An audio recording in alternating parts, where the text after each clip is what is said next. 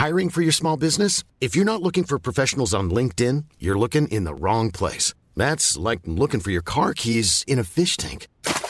LinkedIn helps you hire professionals you can't find anywhere else, even those who aren't actively searching for a new job but might be open to the perfect role. In a given month, over 70% of LinkedIn users don't even visit other leading job sites. So start looking in the right place. With LinkedIn, you can hire professionals like a professional. Post your free job on linkedin.com/people today. Millions of people have lost weight with personalized plans from Noom. Like Evan, who can't stand salads and still lost 50 pounds. Salads generally for most people are the easy button, right? For me, that wasn't an option. I never really was a salad guy. That's just not who I am. But Noom worked for me. Get your personalized plan today at Noom.com. Real Noom user compensated to provide their story. In 4 weeks, the typical Noom user can expect to lose 1 to 2 pounds per week. Individual results may vary. Hey there, it's Michelle Norris. I'm host of a podcast called Your Mama's Kitchen. When I travel, I'm usually looking for a way to find a taste of home when I'm not at home. And one of the things I love to do when I am at home is entertain. And Airbnb allows me to do that. When I was in California recently, I rented a house that had a great kitchen. And when we were sitting around the table, we're all thinking, we're in someone else's house. Someone could be in all of our homes as well. If you have a home, but you're not always at home, you have an Airbnb. Your home might be worth more than you think. Find out how much at airbnb.com/host.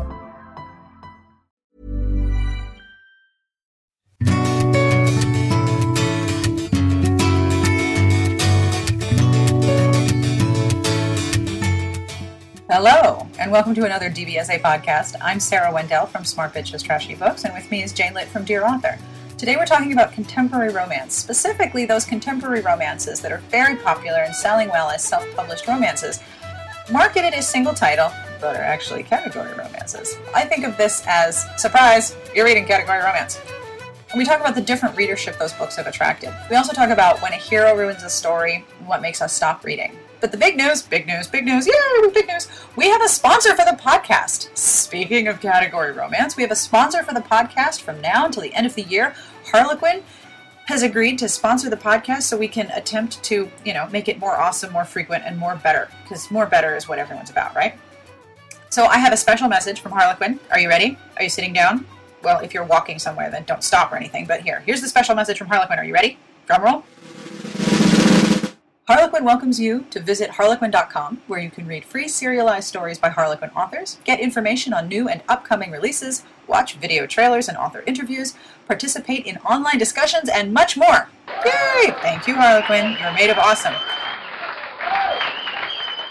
And now, on with the podcast.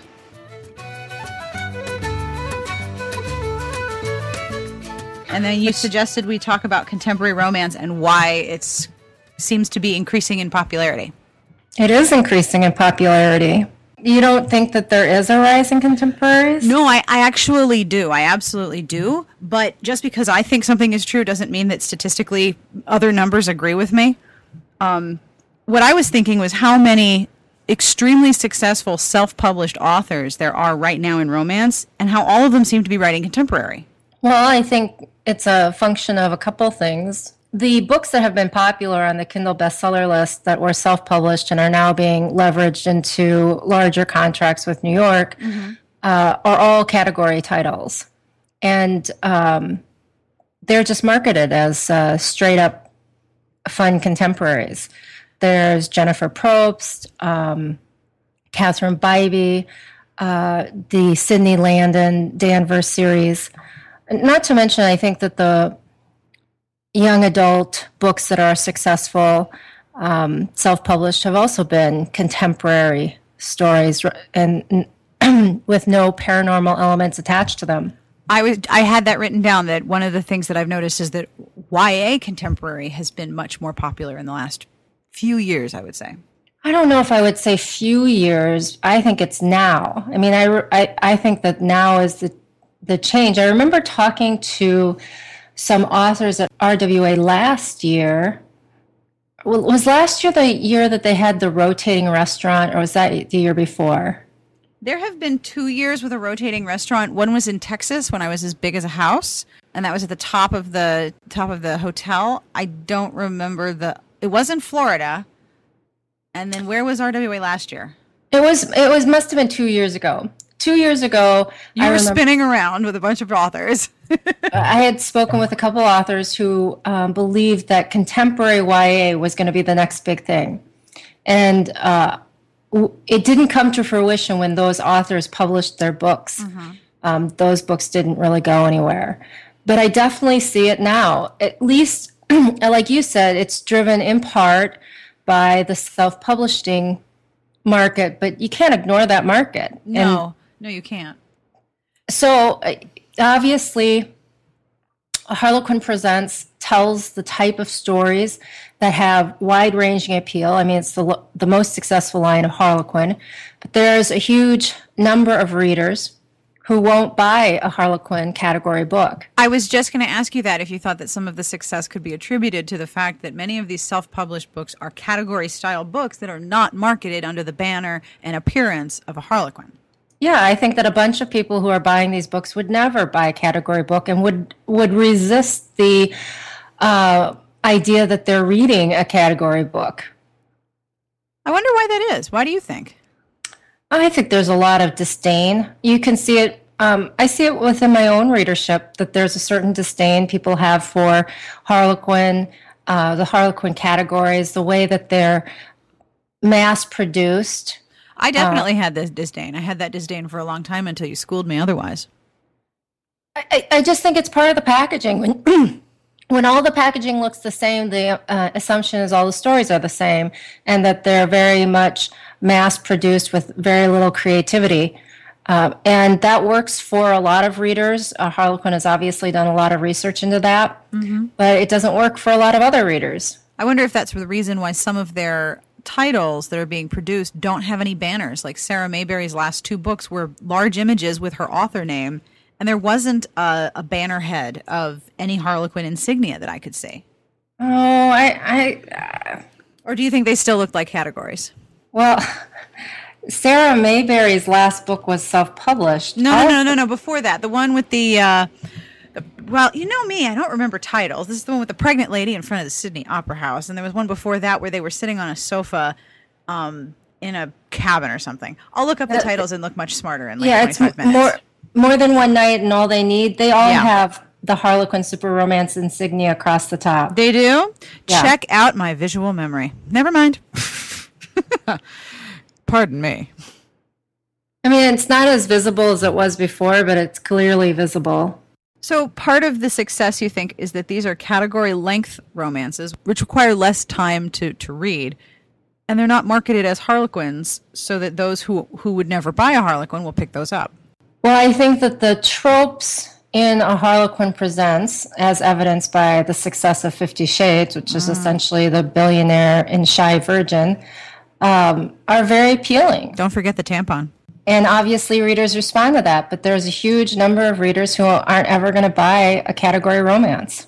See, that surprises me, and I'm trying to think back to when I was more douchey in my opinion of Harlequins, because I definitely thought that they were interchangeable, and I believe I used the term disposable, because back then not only were they all marketed very similarly and they all looked the same and you can tell which ones were which from across the room, but that was when they were still using the hook words.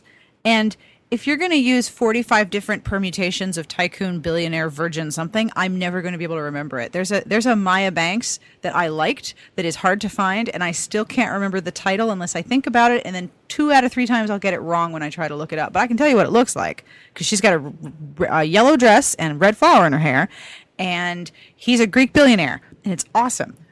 But because of the hook words, I can never remember the titles of any of them, and so I had the impression that they were interchangeable and disposable, really. That they never even lasted on the shelf more than 2 weeks. If I went to the bookstore, a week later, they were all gone, and there were new ones.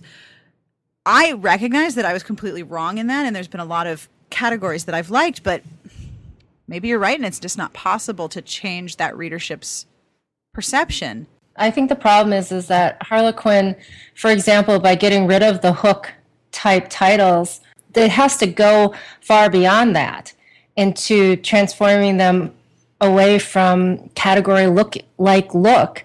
And frankly, if you do that, you are going to stand to piss off huge number of people who already read those books, who are very tied to the presents look. In fact, I have a post tomorrow from some Harlequin authors in which they talked about they don't want to lose that look. They think that looks very important to their brand. And I understand that because there are, I don't know, 100,000, a couple 100,000 women who buy those regularly every month and expect a certain product. I think in order to attract the Jennifer Probst,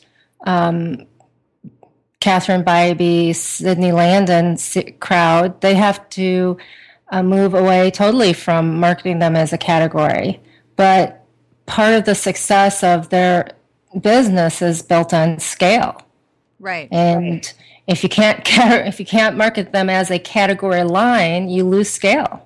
But I guess that's far away from the issue of the rise of the contemporary. I mean, I think the contemporary is huge right now. If you talk to editors, they're not seeing very many paranormal submissions, not seeing as many historical submissions, and contemporaries are definitely on the rise. And the books that they're looking at, on the Kindle bestseller list are contemporaries, all contemporaries. So you're saying that when we started Save the Contemporary, was it 2 years ago, this is all our fault? No, Give ourselves all the credit. I think the Save the Contemporary was like 4 years ago. Was it 4 years ago? I have no concept of time. It might have been. It's been a while. So this is all our fault. Well, I doubt it. It would be nice to think I don't think we have anything to do with it. Isn't it pretty to think so? I suppose.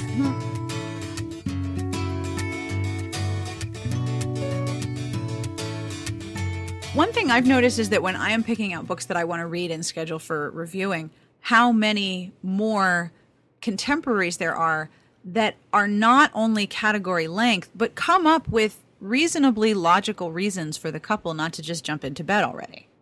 Like there's, I think, a real creativity of conflict that's going on that I personally really like. It's not just workplace conflict that we work in the same place, or that there's been a will written requiring them to marry, which, as I understand it, Madam Lawyer, that doesn't actually happen, right? You can't require somebody to marry somebody else? Well, you say that, but the Jennifer Probst story, I'm taking it you haven't read that book. You told me that I didn't need to, so I didn't.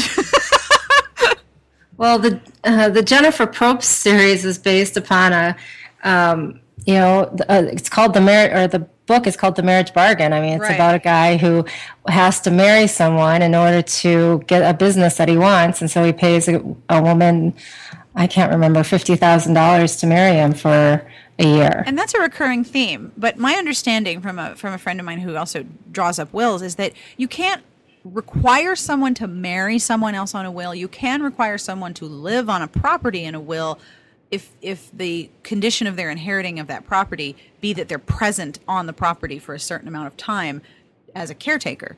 That is possible, but I've never heard of a will, and neither had she, where someone had to marry someone else. However, when I go to law school in romance land, that's going to be the only type of law I practice, like requiring marriages. That's what I'm going to do. It'll be very popular then. I know. I'll be very wealthy. The other thing I don't understand are who are these business owners that want the people who to buy their businesses that they have to be married? Well, I guess the argument is that a married man is more settled than an unmarried one. Oh, that's hooey. Therefore, is the check good? Is it not going to bounce? We have a deal.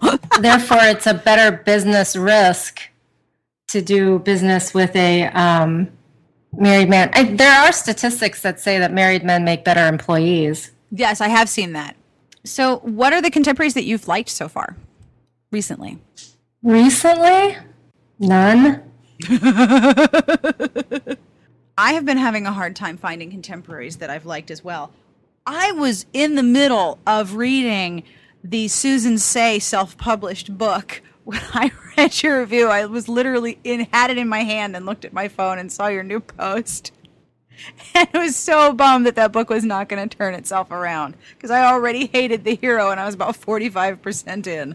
Oh no! God. So did you abandon the book? I abandoned it based on your word. I mean, if it's not going to get any better, oh God, I hated him. I wanted to hit him with something. You were right about I didn't mention that in my review, but when he basically forces her to eat meat. Oh, wasn't that just ridiculous? It was astonishingly terrible. And I don't know why I didn't put it in my review, because I remember bookmarking it and thinking, you dick. Yeah, like he, after meeting her for 5 minutes, decides that he knows better about her dietary choices than she does. Right, and that the reasons that she's making those choices, which are all perfectly logical and backed by her own experience, that's secondary to the fact that she's too thin and the waitress says you have to finish your plate. Well, and it just wasn't even the thinness. It was that he was ascribing to her that her reasonings was not false, but not sincerely held. Right, it was shallow. Right, and he didn't know her. One thing that I really didn't like, and I didn't leave this in my comment, because usually I get moderated when I post on your site, and I didn't want to leave a really big comment. The other thing that I really disliked intensely was the scene where they're trying to find out where Mary Jane is, and they're going from house to house.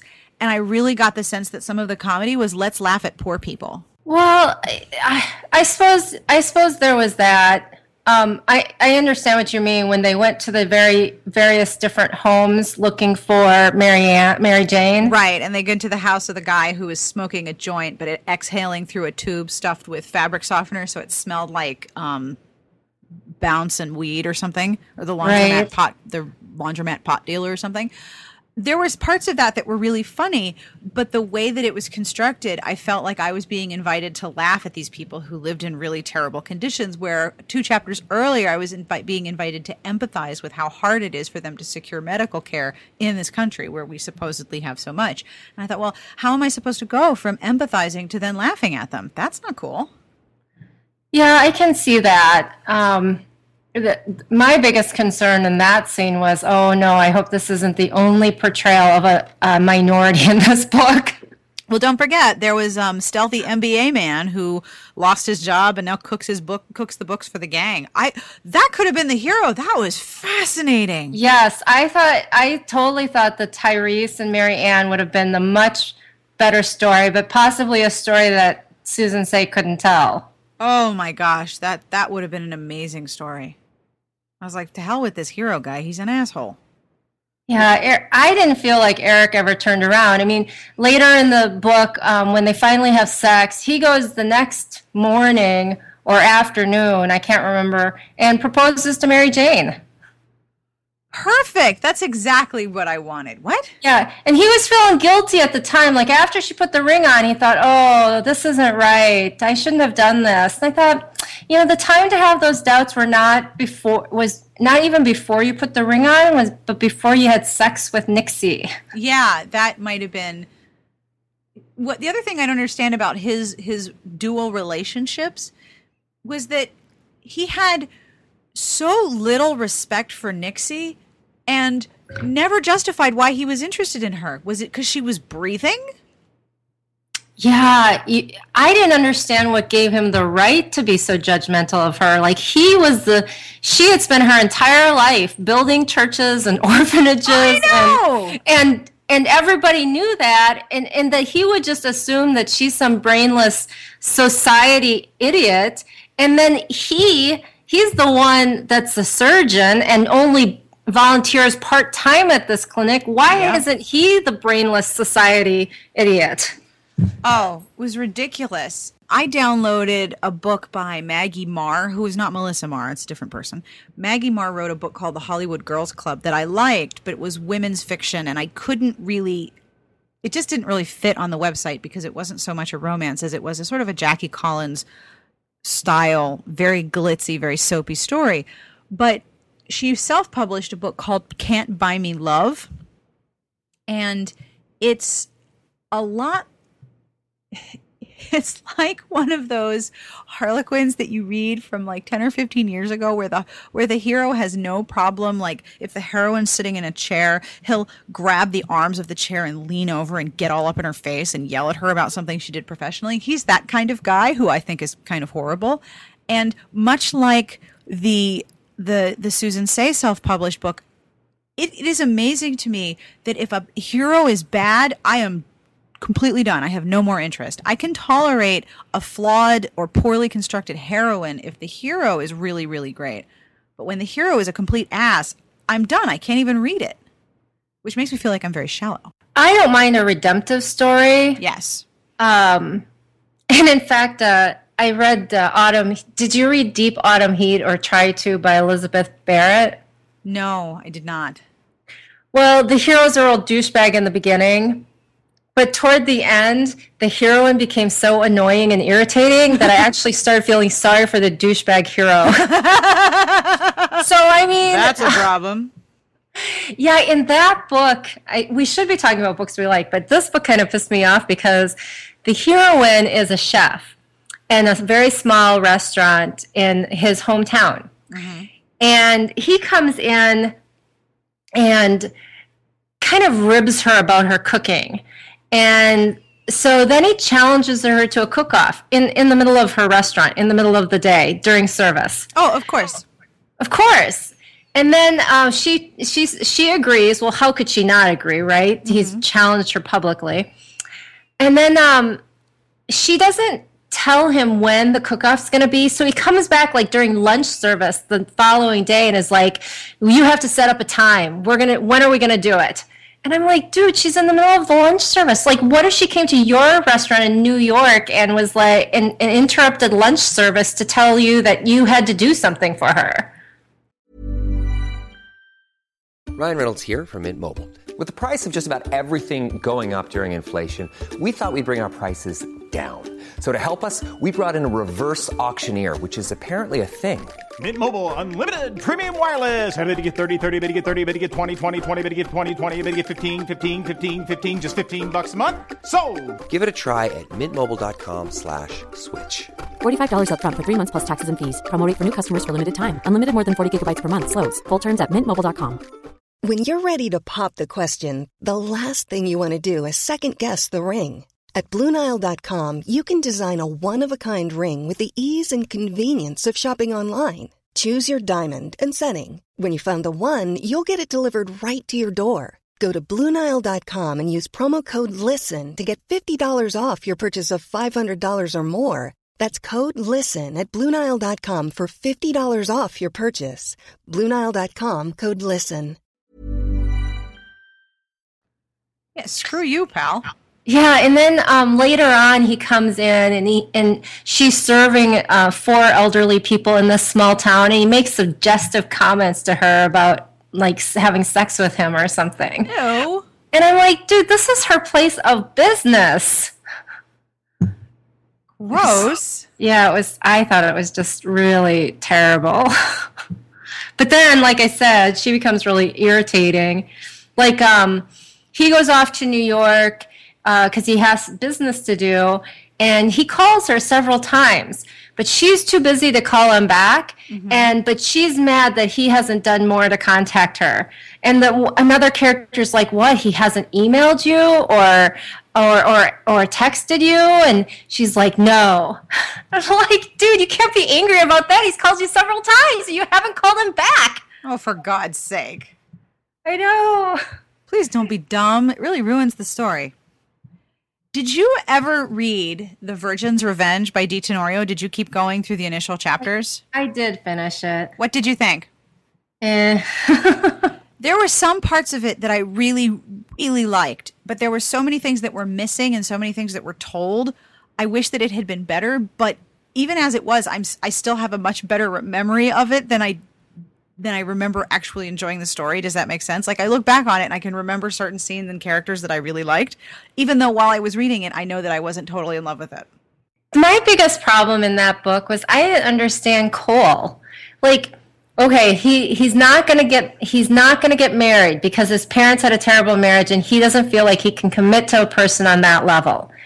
But And he knows that she loves him, or at least has a very serious long-term crush on him. Right. And he's not going to have sex with her because she should have sex with someone where there's a mutual love feeling. Right. But he'll do everything else but that. Right. Like, I don't get that. My biggest problem with him was that he didn't change. He was like a catalyst. He helped her do a bunch of things, but he didn't change very much. He was still the same dude. It just didn't make any sense to me. It didn't. I mean, I like the idea that she was going to expand her wings and become independent, and that she'd been stifled by her family and so forth. And I appreciated that storyline, but I didn't understand him at all. And frankly, I thought he was, like you said, he wasn't really his own character. He was just there to provide turns in other people's developments. I thought that Locke was a much stronger character on He page. was amazing. I was like, when's Locke's story? I call characters like Cole protein catalysts. They only exist to create the reaction, the chemical reaction, but they don't actually do anything except create someone else's change. Their role is, like you said, to change someone else, but they themselves don't really change much. They are either exactly the same as when they started, or they're consumed entirely, and there wasn't that much difference.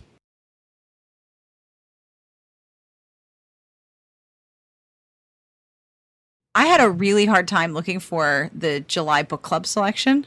Yeah, so this is a book I've never heard of. Tell me about it. Well, this book came about into my attention, basically. I've had a run over the last few weeks of really, really bad pitches for review, and it's starting to make me a little sad. Like, today I had one that said, my book is self-published, and thanks to early readers, I think all the typos were caught, and the book is clean now. Yay. Which made me think of your post from Sunita about how your customer is not your beta reader. So Bridget Kemmerer sent me a pitch in late May and introduced herself and said that she's been reading the site for years, and she hopes she gets a chance to meet me at RWA, whether or not I choose to review the book. And she sort of got right away how to sort of introduce herself without making it sound like, oh my God, I fear you. You're going to be so mean. You're going to tear off my hair and be really mean to me, which I am not actually a mean person. So she described the book as follows, quote, "My world revolves around a family of 4 brothers who control the elements of earth, air, fire, and water. And while it's full of action and adventure, it's really a story about family and growing up and dealing with harassment and bullying. I hope I'm not making it sound like an issue book, because it's not. Each book in the series will focus on a different brother." And I thought, well, that's kind of cool. I like that idea. So I got a sample of it and started reading. And the thing that's really interesting about the book is that the focus of the first story, despite the series being about the brothers, the heroine is much of the focus of the first book. The heroine, Becca, is a high school student, and she's trying very hard to be not noticed because she had been dating a really popular guy on the soccer team. And one night something happened, and it's not revealed until much later what specifically happened, but they broke up, and he told all of his friends that she was a slut, and so everyone harasses her and treats her as if she's easy and somewhat worthless. And so she deals with, students making comments to her or about her. She's not treated very well, and she's trying very, very hard to be as invisible as possible when she can't really be invisible. And one night she leaves a self-defense course because she thought, well, maybe it would be a good idea to take a self-defense course. And she comes out, and here are these 2 guys beating the absolute crap out of this third kid in the parking lot. And she's sort of thinking, okay, I just took the self-defense course. What do I do? So she gets in the car and drives the car straight at them to try to scare them off. And that tangles her in the conflict between those 3 boys, which you learn more about later. The brothers... One of the boys who is being beaten up is one of the 4 brothers for the series. And the story is very much about Becca trying to figure out who she can trust of the people that she's now meeting. But the scenes between the brothers are also so good that I want to keep reading more about those 4. And I am really very leery about paranormal. I'm very paranormaled out. I am really tired of the whole world hanging on the balance of whether or not two people do it. And I don't want anyone to have any magical powers for a little while, but this really caught my attention, which is odd because I'm generally not interested in paranormal, and I really liked it. And I'm glad that I picked it because a couple people have said to me over email, I just read this. It was really glad. I can't wait to talk. I'm really glad you picked it. I can't wait to talk about it. I don't know if it's your thing because I know you're not so much into YA paranormal, but I really liked it. The reason that I don't like paranormal, it's not that I don't like paranormal YA because I've read paranormal YA. I think I don't enjoy it when the young adult issues that I read about in young adult books are very young. And so I like them to be independent and working on issues that I find relatable. If it's about fitting in at school and bullying and that sort of thing, that just doesn't really interest me. I don't mind situations like that in a YA. Well, I think a lot of people enjoy that. I enjoy it because I still have that feeling in large groups, especially at RWA when I tend to keep my back to the wall. And I like stories where the person is unsure of themselves socially because I think most people can relate to that. What I'm sort of over is the fate of the entire universe is in the hands of someone who is 15. Oh, that's just not good. It doesn't matter how awesome they are. That's not good. And one of the things that's interesting about Kemmerer's world is that there's a whole, I hate to say secret world because that's such an overdone concept, but there's a whole group of people who have the ability to manage or control or influence the elements, and they are trying to keep their existence secret from people who can't, but the parents are the one who are trying to manage the secrecy, not the kids. So when the kids don't have parents, like the four brothers do not have parents anymore, they have to manage something that they're not really ready to manage, and they all kind of know it. And I appreciate that because whenever you have a paranormal where there's like a 15-year-old who's going to, rule the world, come on. At 15, I wasn't even good at shopping at the mall. Forget ruling the world. But then I'm not actually really good at shopping at the mall now, and I'm 37, so maybe I'm not such a good judge. So what else are you reading? You ever go through one of those times where you start to read a bunch of different books and none of them work, and so they all blend together into one big, no, I didn't like that? Well, to some extent, but I have to finish at least 3 books a week. Right. I tried to read a couple books over the weekend while I was in the car, and I would get 3 chapters in and be like, I don't care, I don't like you, I don't care, and I'm moving on. So what are you reading that's awesome that you're enjoying? Well, I'm not reading anything that's awesome. Oh, dear. What are you reading that just sucks out loud? Oh, God, so many things. Well, that's not true. Okay, for contemporaries, Marilyn Kelly's August Harlequin Presents Extra is called Never Stay Past Midnight. It's about a guy who sets up nightclubs all over the world, super successful at it. Mm-hmm. And so he doesn't stay at any one place very long. 6 months, a year at the most, I guess, to hunt down property, train new staff, make sure it goes through its opening paces. And the heroine is a woman who is going to open, can't remember if it's a catering or just a bakery. I just don't remember. Or maybe it's a lingerie shop. I don't remember. It's something with another person. It's a business. Okay, she does something. Now, are the Harlequins Presents Extras? Am I misremembering that these are the ones that are also Mills and Boon Modern Heat? I have no idea. All right, because I love the Modern Heat, and I know they get folded into Presents, but I've never been able to tell. Apparently, there's some way to tell, and I've never been able to break the code. I think Ridley knows. We should have her on, and she can explain it to us. I don't understand it. I think it's been explained to me many, many times, and it has not made sense to me, so it's not information. I can only retain information I understand. So in any event, they decide not to, they have a meet cute, but then they decide that they're not going to see each other again. Oh, no. Okay, so I'm getting it confused. Okay, so what happens is that they have a one-night stand. And she leaves because all she wants was that one night. And he was like, well, usually he's the one that never stays past midnight. So he's kind of taken aback that she's left. But then they run into each other again, and she actually starts babysitting a dog for her sister. Huh. And she needs help because she has to go do her work, and she needs him to. So she calls this guy and says, I know you are free in the afternoons because your nightclub business doesn't start till the night, obviously, and you're the only one I know who could help me out, but will you watch my dog for a day? And that kind of brings them back together, and he starts watching her dog every afternoon, and they agree to go have a little affair. They both know that they're not in a place in their lives that they can commit to each other. And so they start this affair, and over time, obviously, their feelings develop into something much stronger than they had anticipated. So you're enjoying that? Or did you? Oh, I did enjoy it. I finished it. Oh, yay.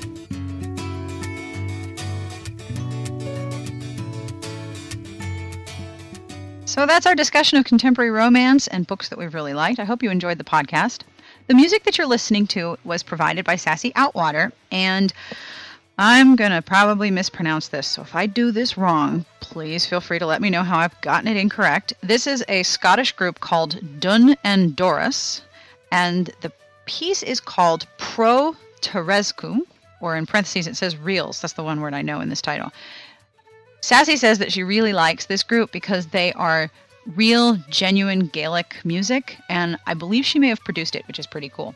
We're going to have a lot more original music from Sassy Outwater coming up in the fall because she's producing all of the good things. And thank you again to Harlequin for being so cool as to sponsor the podcast. If you have feedback on the podcast or would like to suggest some things for us to talk about in future episodes, you can email us at sbjpodcast@gmail.com. We would love to hear what your favorite category romance is, or what category you would give someone to convince them that they should give category more of a chance. I confess, I was one who had judged the category romances, and boy was I wrong. I think there's a category on the site called Sarah Eats Crow, 101 romances, or 1001 romances, where I made myself read a non-stop diet of contemporary, which made me a much happier person. My gosh. You can also call and leave us a message at our Google Voice number, which is 201-371-DBSA. Don't forget to give us a name, where you're calling from, so we can work your message into a future podcast. And that is a U.S. number, so if you're calling from overseas, make sure to tell us where you are and then speak really quickly, because I don't want you to have an ugly phone bill. Next week, dun dun dun, I will be at RWA, and I'll be doing interviews at RWA, so future podcasts will involve me talking to a whole bunch of people. Currently, the plan is to bring alcohol to my hotel room and then talk there, which sounds really skeevy, but should come up very awesome. I want to talk to some editors and publicists and some people who are there for the first time. So if you haven't been to RWA, or you have, this will give you an intimate look at what people think of the conference and how they're enjoying it. And since it's in California, if I can try to tackle a Disney character and bring them to the room, and that's not skeevy at all, I'll try to do that too. In the meantime, wherever you are, I hope you are enjoying the very best of reading.